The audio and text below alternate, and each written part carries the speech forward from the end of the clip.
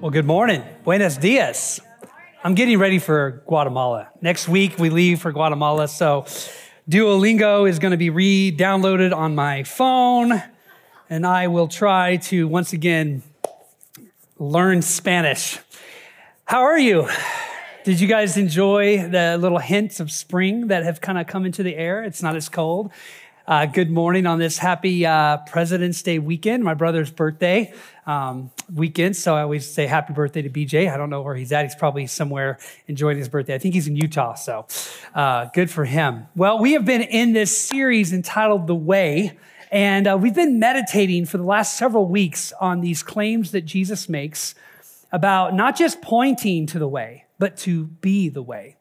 And Jesus isn't saying that he is just one of the paths to heaven, but he is the way to the Father. And that powerful truth that the path as a person is worthy of just significant reflection. And then we've kind of looking at the next half of this series, we've looked at the really interesting feature that in the book of Acts especially, that the earliest disciples of Jesus referred to themselves as followers of the way. And I don't think that was an accident, right? That the way, Jesus being the way, and the followers of Jesus refer to themselves as followers of the way. I think that's really, really interesting. And so what we're doing in this series is we're looking at what does it mean to be a follower of the way? What is the way? We know it's Jesus, but what does it look like in practice? And we're talking about walking this way together. And that's exactly what a church is. And I want to kind of dive into that in another way this morning. And as I was kind of thinking of the best way to introduce what I felt the Lord laid on my heart, I was in the gym and I was working out with Brian. And I noticed that my cardio wasn't quite where it was before Christmas. Anybody else with me on that, right? And there wasn't as many weights on the barbell. It had been a little while since I had gotten into the gym. I kind of developed a little tendon. I'm getting old. I don't know. Anyway. And so yeah. And so I was just thinking, man, maybe our resurrected bodies won't atrophy so quick. I don't know if that's going to be the case. I don't know. But then I started thinking about our body, the church, the local church. And I was kind of wondering, what kind of shape are we in as a church?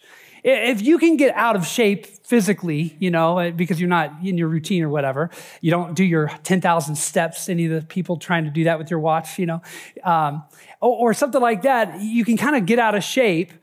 Can we get out of shape as a church? And does that happen kind of quickly at times, right? Where we can kind of get out of shape. And I was thinking about that. I was thinking, what does an in-shape church look like? What does it look like for us as a church body to be in shape? To be really walking together on the way and walking at a good pace, not like a crawl, what does it mean for us to really kind of work that life out, walk that life out together? I think faithful pastors ask that question. Is the church that I'm part of, is the church that I'm shepherding, are we being faithful? Are we walking this journey faithfully, right? Are we in shape, if you want to use that metaphor? And so I want to talk today about the critical role that our community plays in helping us all together kind of walk and stay in shape. You with me today? And I want to talk about that because I really believe for too long in the American church, we have overemphasized a personal relationship with Jesus and underemphasized the corporate relationship we all have with Jesus. Guys, let me say this. For Christians, the me always includes the we, always. And I think COVID kind of accelerated that a little bit. Like I'm not around the other believers and we can kind of stay detached. And even when I'm in a room, if I'm introverted a little bit, I still have walls up. And guys, I just want to say this. We're in a body of Christ together, right? We need one another. The community of Jesus needs each other for us to all be walking on this way. That's what we've called this walking together. Walking the way. So as we start, I want to ask you a couple questions to kind of get your minds rolling. What have you learned recently from another follower of Jesus in your community? Who challenged you in this community, or in your life group, who challenges you to follow Jesus closer? right? Are you relationally close or far from that person? So do you kind of like feel like you're being influenced but at a distance? Or are they like really close to you? You know, sometimes that's kind of what happens is I see someone at a distance, I'm taking notes, you know, like, oh, okay, so that's what it looks like for that person to really, you know, raise their children as a Christian. You know, that's what it looks like for them to, you know, but really, I'm not close to them relationally. I'm still kind of far, right? So my question is do you have close relationships? Who's in your circle? Last week we said this, the way of Jesus is ruled and fueled by love. Remember that? The way of Jesus is ruled and fueled by love. It rules us, right? Jesus came into our life and he just radically transformed us by his love. And the rule, if you want to use that word, is to love one another just as he loved us, right? But it's also fueled by love. But you know what, guys? I need to see what that actually looks like in each other's life. I can know that like mentally, I can, okay, yeah. But what does it actually look like in a marriage? What does it actually look like at a job? What does it actually look like in somebody's way they hold their finances and live out that way? You know, it's so important that we have these living examples. And so I want to look at something in the book of Acts today where you see this, and it's in the life of the Apostle Paul. And I think I hope it'll be really, really clear about how Paul lived this out. And I want to start with this really emotional scene. I loved Shannon, how she had us visualize. So that's beautiful. That was a great communion time. I want us to think about, visualize these words, this scene. Paul is at the seaport of Miletus. He's about 30 miles from Ephesus. He's about to leave. And the elders of Ephesus, and we'll get into this in a minute, they're all gathered around Paul. And I just want to go right to the end, and then we'll go back and work through it. And I want you to picture this very, very emotional moment with Paul and these elders. When he had finished speaking, he knelt and prayed with them. They all cried as they embraced and kissed him goodbye. They were sad most of all because he had said that they would never see him again. Then they escorted him down to the ship. Okay, so we just watched the end of the movie, all right? Wow, what's going on? What's all happening here? Reason why I wanted to start there is I want to show you something that I think is so maybe even unnoticed sometimes in Christian circles. And that is this deep bond that can form if we let it happen. All right.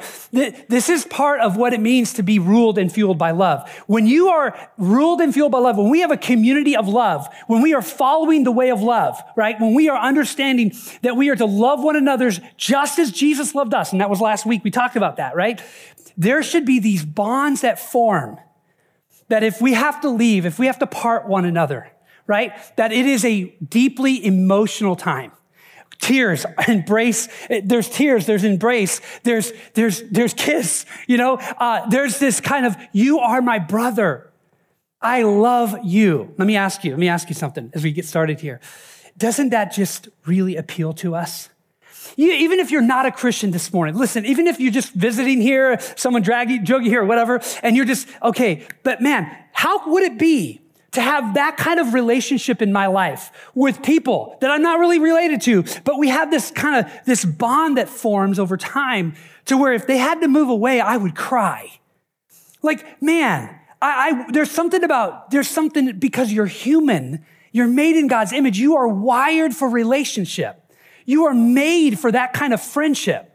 And when we don't have it, friend, we pretend we don't need it, right? We have this idea, I don't really need to be close. You know, last time I let somebody in, they hurt me. And all the reasons we kind of keep walls up, friend, it's at our own detriment, right? But when we really are in this loving community that we're going to look at today, like this is what it looks like. This is where you see it like, wow, that's beautiful. Man, I wish I did have those kinds of friends. I wish I really did have that kind of depth of my relationship. All right, so I want to look back and how did we get here? Okay, how did it get to this scene where Paul's leaving and they're just crying and all the rest? And I want to start out with something that's really remarkable. because of who this is, right? If we were to kind of flash back, maybe 10 years earlier, and we were to look at these same group of people and Paul, and we were to just talk to them independent of what happened, you would never imagine that they would be sharing this moment in the future. Because who are these people? Well, first, Paul.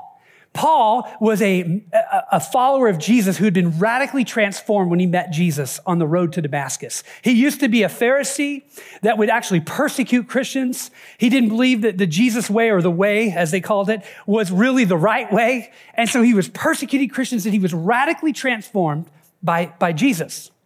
Well, who are these other folks? These other folks are former pagans that worshiped the god Artemis in Ephesus.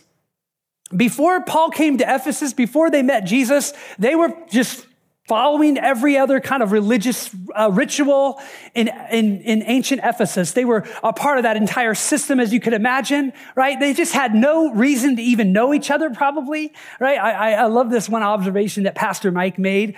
He says, what I love about churches is that because of Jesus, people who would have never spent any time together, who have nothing in common with one another, come to the common table and call each other brother and sister, because that's what Jesus does.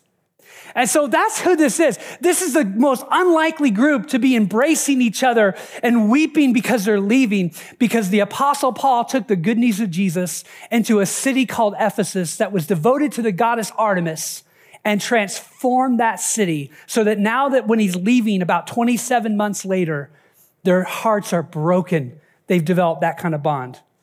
That's beautiful. Man, let me pause it right there. Is that happening at the church at Lake Mead?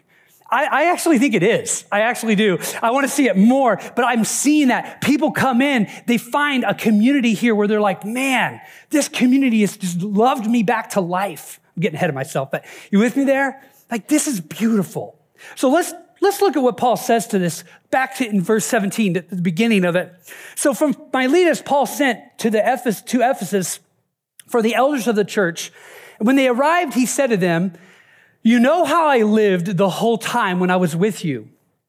From the first day I came to the province of Asia. And so Paul he's traveling through, to give you a little context, is going to be leaving this part of the world. He's going to travel back to Jerusalem. He wants to get there. He has like a deadline to get there before Passover. So he's trying to make his way through. He doesn't have time to leave the boat to go up to Ephesus. So he gets word to the leaders of Ephesus to go down to Miletus where the boat is, because he doesn't have time to leave. But he knows he's passing through, and he wants to have one more check-in with them before he goes. And so this farewell speech, as we're going to read today, is kind of this final check-in with these elders, these leaders from that church. So they make that trip down to see Paul at the seaport of Miletus there. And then Paul says these words to them. He says, go back to that last verse. I want to show you real quick. He says, you know how I lived the whole time I was with you.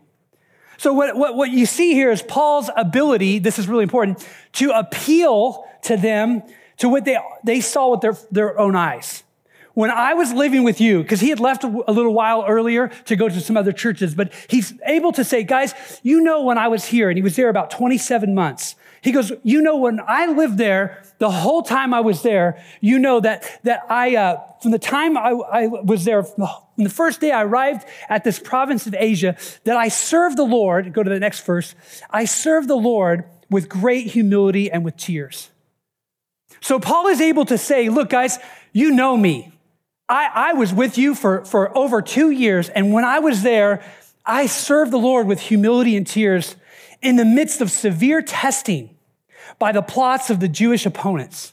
Now, if you took time to kind of read through the former chapters in Acts, you'll read about these severe tests that he's talking about here.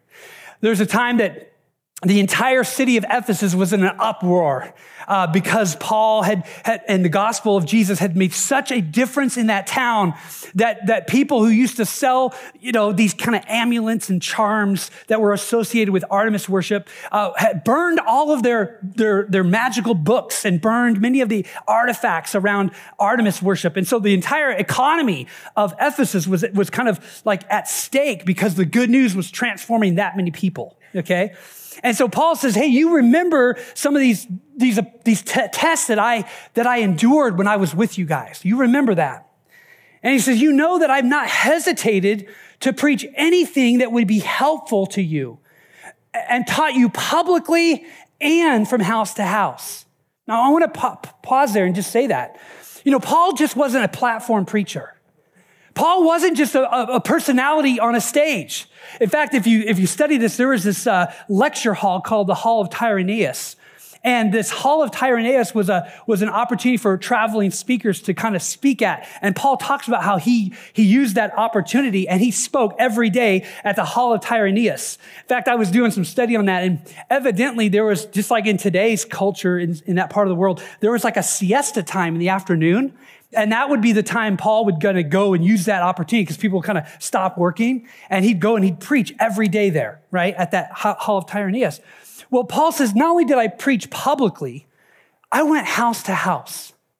I think that's so important. And I think we are losing that a little bit in the American church a little, right? Sometimes we don't really know our church leaders and our pastors. And I get sometimes the churches are too large for that to happen. All the more reason for us to be in really well-led life groups, where the people who are in our life groups that have a trained leader that can really nourish us and know the sheep. You with me? Know the sheep. And so Paul says, hey, I wasn't just a platform personality that would kind of go up on a stage. I was in your home. And this is another reason why this is really important, guys, is because in those ancient days, traveling speakers would come through and they would give these flowery speeches and they would flatter their audience, and then they would take a pretty hefty offering at the end. And then they would pack up their little show and head off to the new place the next day, kind of like the traveling circus, And Paul's like, that's not what I did. I was there in public, but I was also there in your homes teaching you. And guys, there's a term that Dallas Willard coined, and John Mark Comer picks it up, I think, too, in his book, The Way of Jesus. And it's a beautiful term for churches. And it's called schools of love. I want you, if you're taking notes, I want you to write down, church is like a school of love. And that's exactly what it really is. I love this so much. I think maybe because I have that education background, that I really, really love this term, because it's a place where you learn how to love. It's a place where you come, and you've come from maybe lots of unlove, right? You've come from lots of lack of love, right? And then you meet love itself, who died on a cross. And then now you're schooled in the way of love. And that's what Paul is saying. He's like, look, I didn't stop teaching you anything that would be helpful. I was on stage. I was in your house. I was showing you with my life. He's pointing to his own example, right? I lived with humility and tears. He goes on, he says in chapter 20, verse 21, he says, I declared to both the Jews and the Gentiles that they may turn to God in repentance and have faith in our Lord Jesus Christ. And Paul's saying, look, I didn't shy away from the hard truths either. I didn't just preach the good stuff and the easy stuff. I preached the hard stuff too. I preached the full counsel of God. I warned you when you needed warning. I encouraged you when you needed encouraging. That's the way of a shepherd. That's a faithful pastor that says things that sometimes aren't popular, but are still true. Sometimes I even think we get that wrong as churches sometimes. We think that, the best kinds of sermons are the sermons that, leave us making us feel bad about ourselves. Actually, that might not be a good sermon. That actually might be a kind of form of manipulation. I think the best kind of sermons are the kinds of sermons that leave you marveling about how good God is, amazed at how great grace is. Right? And so thankful that you've been invited into the community of the faithful. Come on. That's the best kinds of sermons. The sermons that really should motivate you aren't to point out just how horribly rotten you are, but how great, amazing God is, and how he has taken you from where you were to where he's got you going. And that's eternal inheritance reserved in heaven for you because you followed King Jesus. The best kinds of sermons are the ones that should call you to allegiance to our King. And if there's anything keeping you from full allegiance, like brother and sister, let it go. It ain't worth it. Come on, somebody, right? All right. Look at the next one, verse 22. He says now, and this guys, this is where This is where the mic's going to drop. This is so good right here.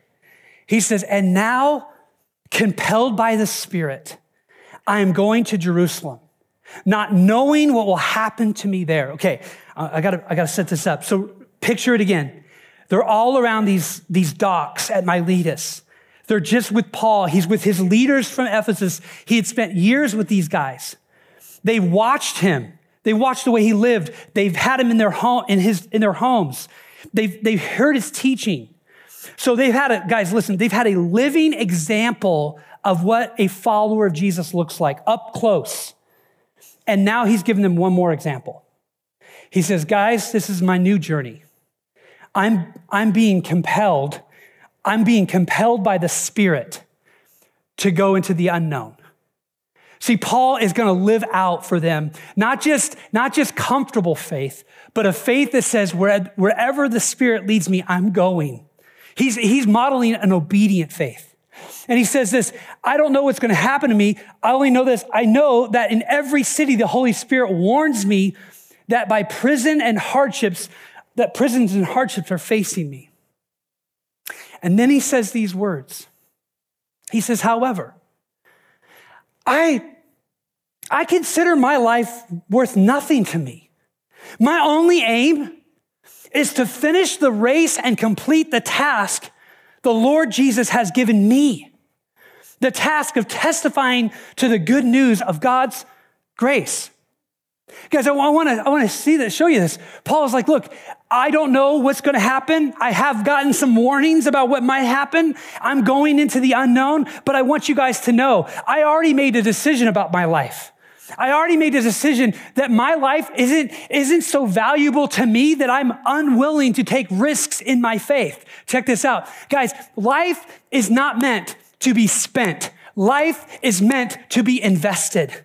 And when we spend our life trying to keep our life, we stop living our life. When we try to keep playing it safe, trying not to go into those dangerous locations, friends, we're not actually living the life Jesus has for us. So here's my question, and I want to channel Paul in this. Where are you living your life? Where are you investing your life?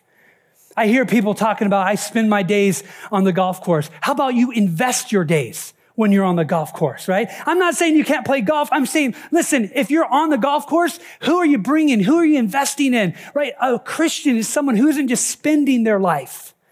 They're investing their life wherever God calls them to invest it.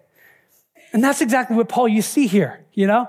I was thinking about all the ways that I spend my life. I spend my life in college. I feel that way. I'm almost done. But, you've been there, right? I spend my life in books. I spend my life. But if you had this switch, actually, I'm investing my life here. I'm going to do this because I know doing this allows me to do something bigger in the kingdom. If I spend my life here, I'm spending it for myself. But instead, if I invest my life here, I have a great reward waiting for me in heaven, because that's the life of a Jesus follower, someone who's investing. Now, where did we learn that? From Paul. This church has seen that. Again, this is a school of love. Paul is showing them how to live. He's like, guys, my life isn't that important to me. The kingdom's way more important to me. Let me tell you, you have a friend like that in your life, it guarantees to rub off on you. Can you hear me on that? If you have a brother or a sister who lives that way, I promise you, it's going to move your needle a little bit that direction, right? That's why the community is so important. That's why I've been asking, like, who are the influencers in your life? Who are the people that are showing you new chapters and what it means to walk on this Jesus way? Right? Look what else Paul says. We'll wrap up this part of his speech here. He says, now I know that none of you are among whom I've gone about preaching in the kingdom will ever see me again. Therefore, I declare to you today that I'm innocent of the blood of any of you.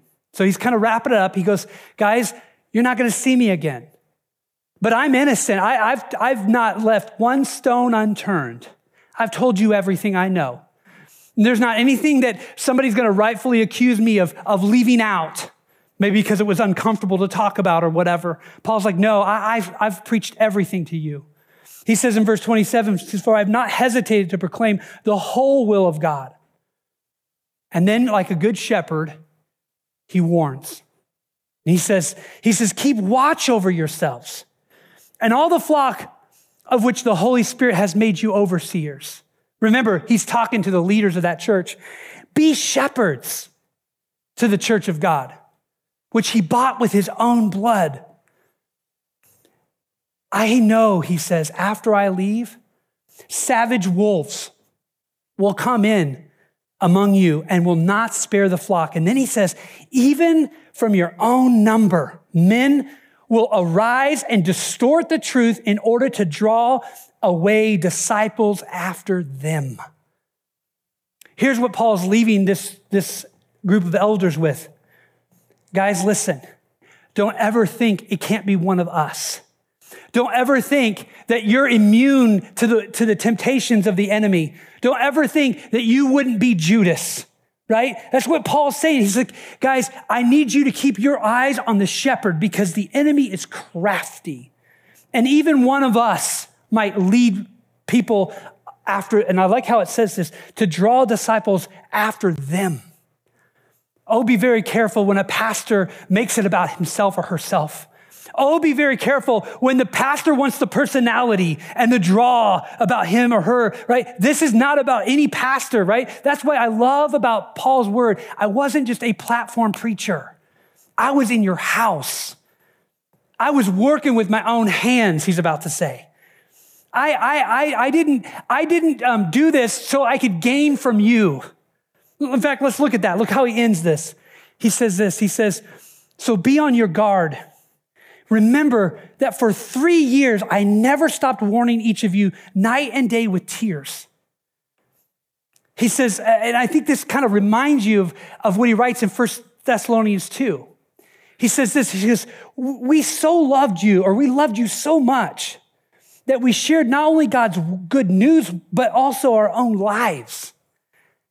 See, that's what a pastor who's following Jesus needs to do. That's actually what the sheep need to do for each other. Is I'm not just here to, try to give you some kind of message or kind of like, notch in my belt. Like, yeah, I told another person about Jesus. Let me go on to the next person.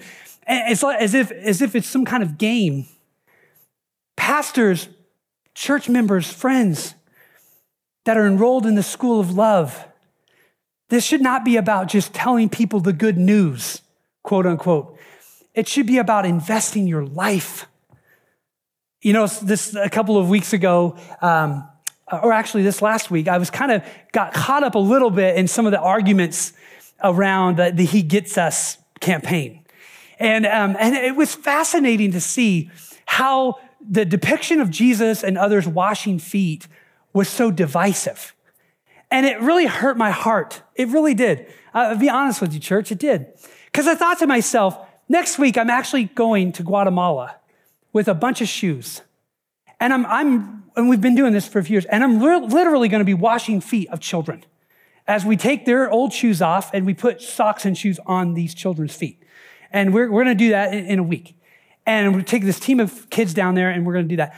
And so I'm thinking to myself, guys, why are we arguing about whether or not it's appropriate to depict Jesus washing feet?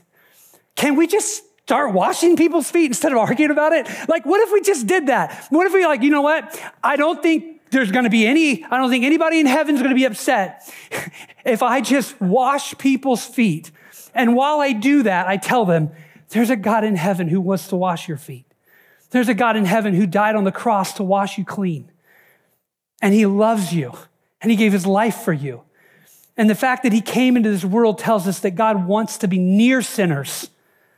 As if somehow sin is like this kryptonite to God. We got this weird idea that God can't be around sin. I don't know where that comes from. I know there's one verse in Habakkuk that people take out of context. But aside from that, guys, the incarnate God came into the world to serve sinners. Can I get an amen on that? God isn't repelled by your sin. He's not grossed out. Jesus came running for sinners. He invited himself to sinners' homes for dinner time. And people were upset then about it. And so I thought this week, man, surely there's other things we could be arguing about.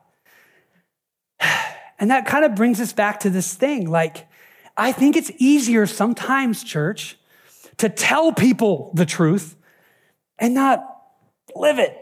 You with me? To tell people the good news, whatever that is, but not really invest your own lives too, right? Back to that question, like, where are you investing your life? You know, metaphorically, whose feet have you washed recently? You know, guys, we can be right and still wrong. You with me on that? We can be as a church. We can be right about morality and about right and wrong, about what is and is not sin. We can be right about those things and still be wrong because what we're not investing is our own life in this. In fact, I'd like to make this a rule. Don't you dare share your opinion until you shared your life. Really, you know, don't you dare give your opinion until you've given your life. Because guys, we have to earn that access into people's hearts. I'm looking at a country that's becoming more divided every day on all kinds of things. And I'm thinking, I know who's the author of division. It started in the garden with a question. Did God really say? That was his crafty word from the beginning. How can I separate man from God? How can I separate husbands from wives? How can I separate children from parents? Are you with me today, church? And there's all of this division being sown. And I'm saying, where's the church of Jesus that does what Paul showed us, a school of love that says, hey, I'm going to go house to house. And then look what he says. Look, I'm almost done. Look what he says here. He says, now I entrust you to God and the message of his grace that is able to build you up and give you an inheritance with all that he has set apart for himself. I have never coveted anyone's silver or gold or fine clothes. You know that these hands of mine have worked to supply my own needs and even the needs of those who are with me. And hit the last one. He says, and I have been a constant example of how you can help those in need by working hard. You should remember the words of the Lord Jesus. It's more blessed to give than receive. And then he kind of stops. And at that moment, here's the reaction we started with. Hit that next one. When he had finished speaking, he knelt and prayed. And now you can see why they are all crying and embracing this godly pastor who had shown them the way of love and had modeled it out in front of them and now told them, I'm leaving. We said this last week, you guys, the way of Jesus is ruled and fueled by love. It's ruled and fueled by love. Guys, that's what I want to see at the church at Lake Mead. I want to see a church, a school of love. That when you come into our school, okay, I love this because like I said, I had the education background, right? That here's the first lesson. Hey, here's the first lesson. What we do at this place is we love each other without condition. Isn't that great? Like, we just, come on in. Well, you don't know my story. It doesn't matter. Like, you don't know my story, you know? But let me tell you about the one writing our stories. Come on, man, I'm start preaching now, right? Because he writes new stories and writes new chapters.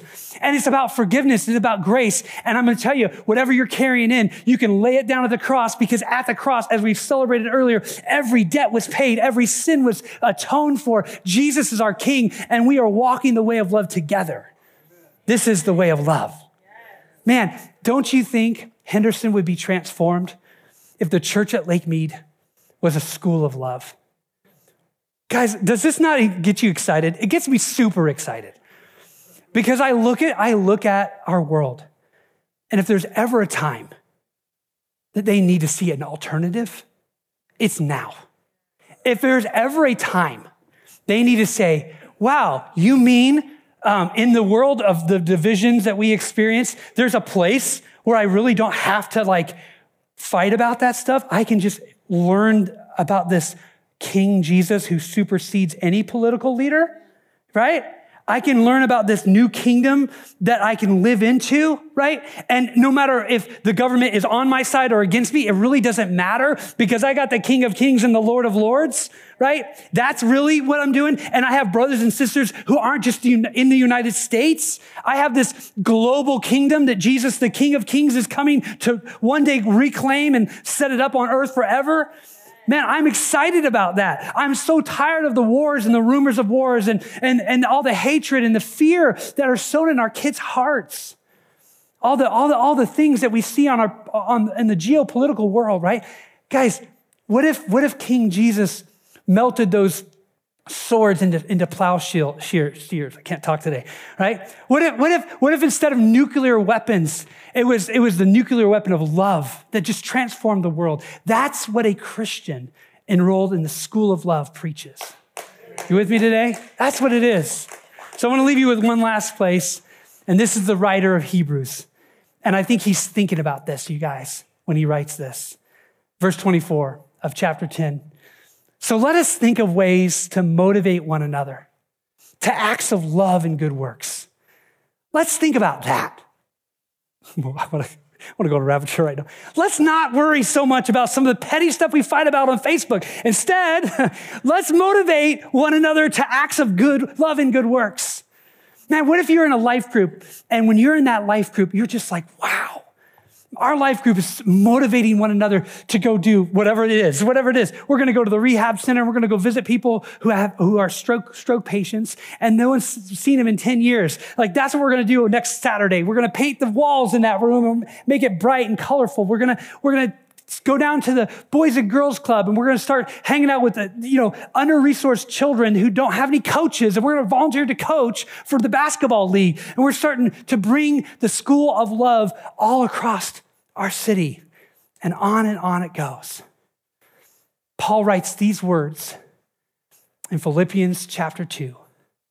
He says, cultivate this mindset, this way of thinking, acting, and feeling in your community, which is in fact a community in the Messiah, Jesus. Cultivate that mindset. Can we just all stand together? And I want to just invite you right now into a moment of response and reflection. And I want you to just to take an inventory right now with your eyes closed, maybe your head's bowed, and I want to just give you a moment to sit with what we talked about. And the first question I want to ask you is, have you enrolled in the school of love? Have you enrolled in the school of love? Maybe you're here this morning and you've never really given your life to Jesus and this church, because it's both. You can't give your life to Jesus and not the church, okay? I said that earlier. I'll say it again. So I want to ask you, maybe what you need to do, maybe your action step is, I need to enroll in this. What does that mean? Here's what that means. Listen right now. It means understanding a couple of things. Number one, it means understanding that you need Jesus. That without Jesus, there's no way to the Father. We talked about that. He is the way. So you're coming face to face with that truth. You need Jesus. Why? Why do you need Jesus? Because you are a sinner. You have done wrong. I've done wrong. We've all done wrong. The church is not a group of people who haven't done wrong. It's a group of people who've had the wrongs we've done taken away. That's all we are. We're people who've had our wrongs taken away because Jesus came to take away the sin of the world. And so if that's you this morning, you've never come face to face with that truth right where you stand, you need to say this prayer and pray it out loud to God. God, I know I have done wrong. I know I'm a sinner. I want Jesus to forgive me. He died on the cross. I believe this. He died for me. I invite him into my life. He's now my king. I give my allegiance to King Jesus. I bow my knee before King Jesus. If that's you this morning, If that's you this morning, no one's looking around, your heads are bowed, your eyes are closed, I want you to raise your hand. Today, I give my life to King Jesus. Raise your hand high so I can see it. I give my life to King Jesus all over the room. All over the room. Today, I enroll in the school of love. Who else? Today, I give my life to King Jesus. If your hands are raised and today you're giving your life, I want you to pray with me. Dear God, I know I'm a sinner. I invite Jesus into my life. I believe he died for me and he rose again. Save me, Jesus, save me. I make you my king. In Jesus' name, you can put your hands down. If you trusted Jesus today, we are having a baptism in this room next week. And I want you to get baptized next week. So we'll talk later. You can sign up for it on the app. So that's what I want you to do. Number 2, if you are enrolled in the school of love, but you have been keeping your brother and sister at a distance, that stops today. That stops today. Guys, there's no me without we. So I want to right now invite our church to commit to the community. And so I'm going to invite you right now, if you need to be enrolling in a life group, you need to be in a men's group or a women's group, this is your action step today. I will take this step. I am no longer going to be on the outside, kind of like tiptoeing around. I'm diving into the pool of this community because this community is where I'm going to be learning how to love like Jesus loved. Father, I pray that our church would be a school of love. And I pray for those that are on the margins that they would become very connected in life groups, connected in men's groups and women's groups, Lord, that we would walk together, Lord. I pray for leaders in this church to take the responsibility of shepherding others in here. I pray for new pastors to rise up. Lord, I pray that there would just be a multitude of pastors, not one pastor, but there'd be multitudes of pastors in this church leading and nurturing and caring for this flock, Lord. And I pray, Lord, we'd love one another with this godly love. And I want to end our time together with giving you a moment to pray. Because, friend, there is no better way of feeling united with your brothers and sisters than in prayer. And so right where you stand, if you came to church with someone, I want to have Jeremy sing over us, and I want you to pray together. And I want you to pray for both of you to walk in this school of love. And if you're new to this church and you're alone, guys, we have prayer members that are going to be up here on our prayer team. We're going to invite you to pray with them. If you have a deep burden and you want someone to pray with, we have a prayer team that's going to be up here. I want to invite you forward to pray with our prayer team. So Jeremy's going to sing over us. And right now we're going to just spend the last minutes together in prayer.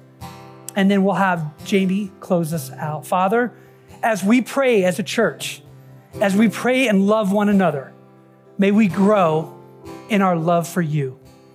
Because God, it is this community that shapes our character. It's this community that grows us in our faith. May we be the community you desire. In Jesus' name, amen.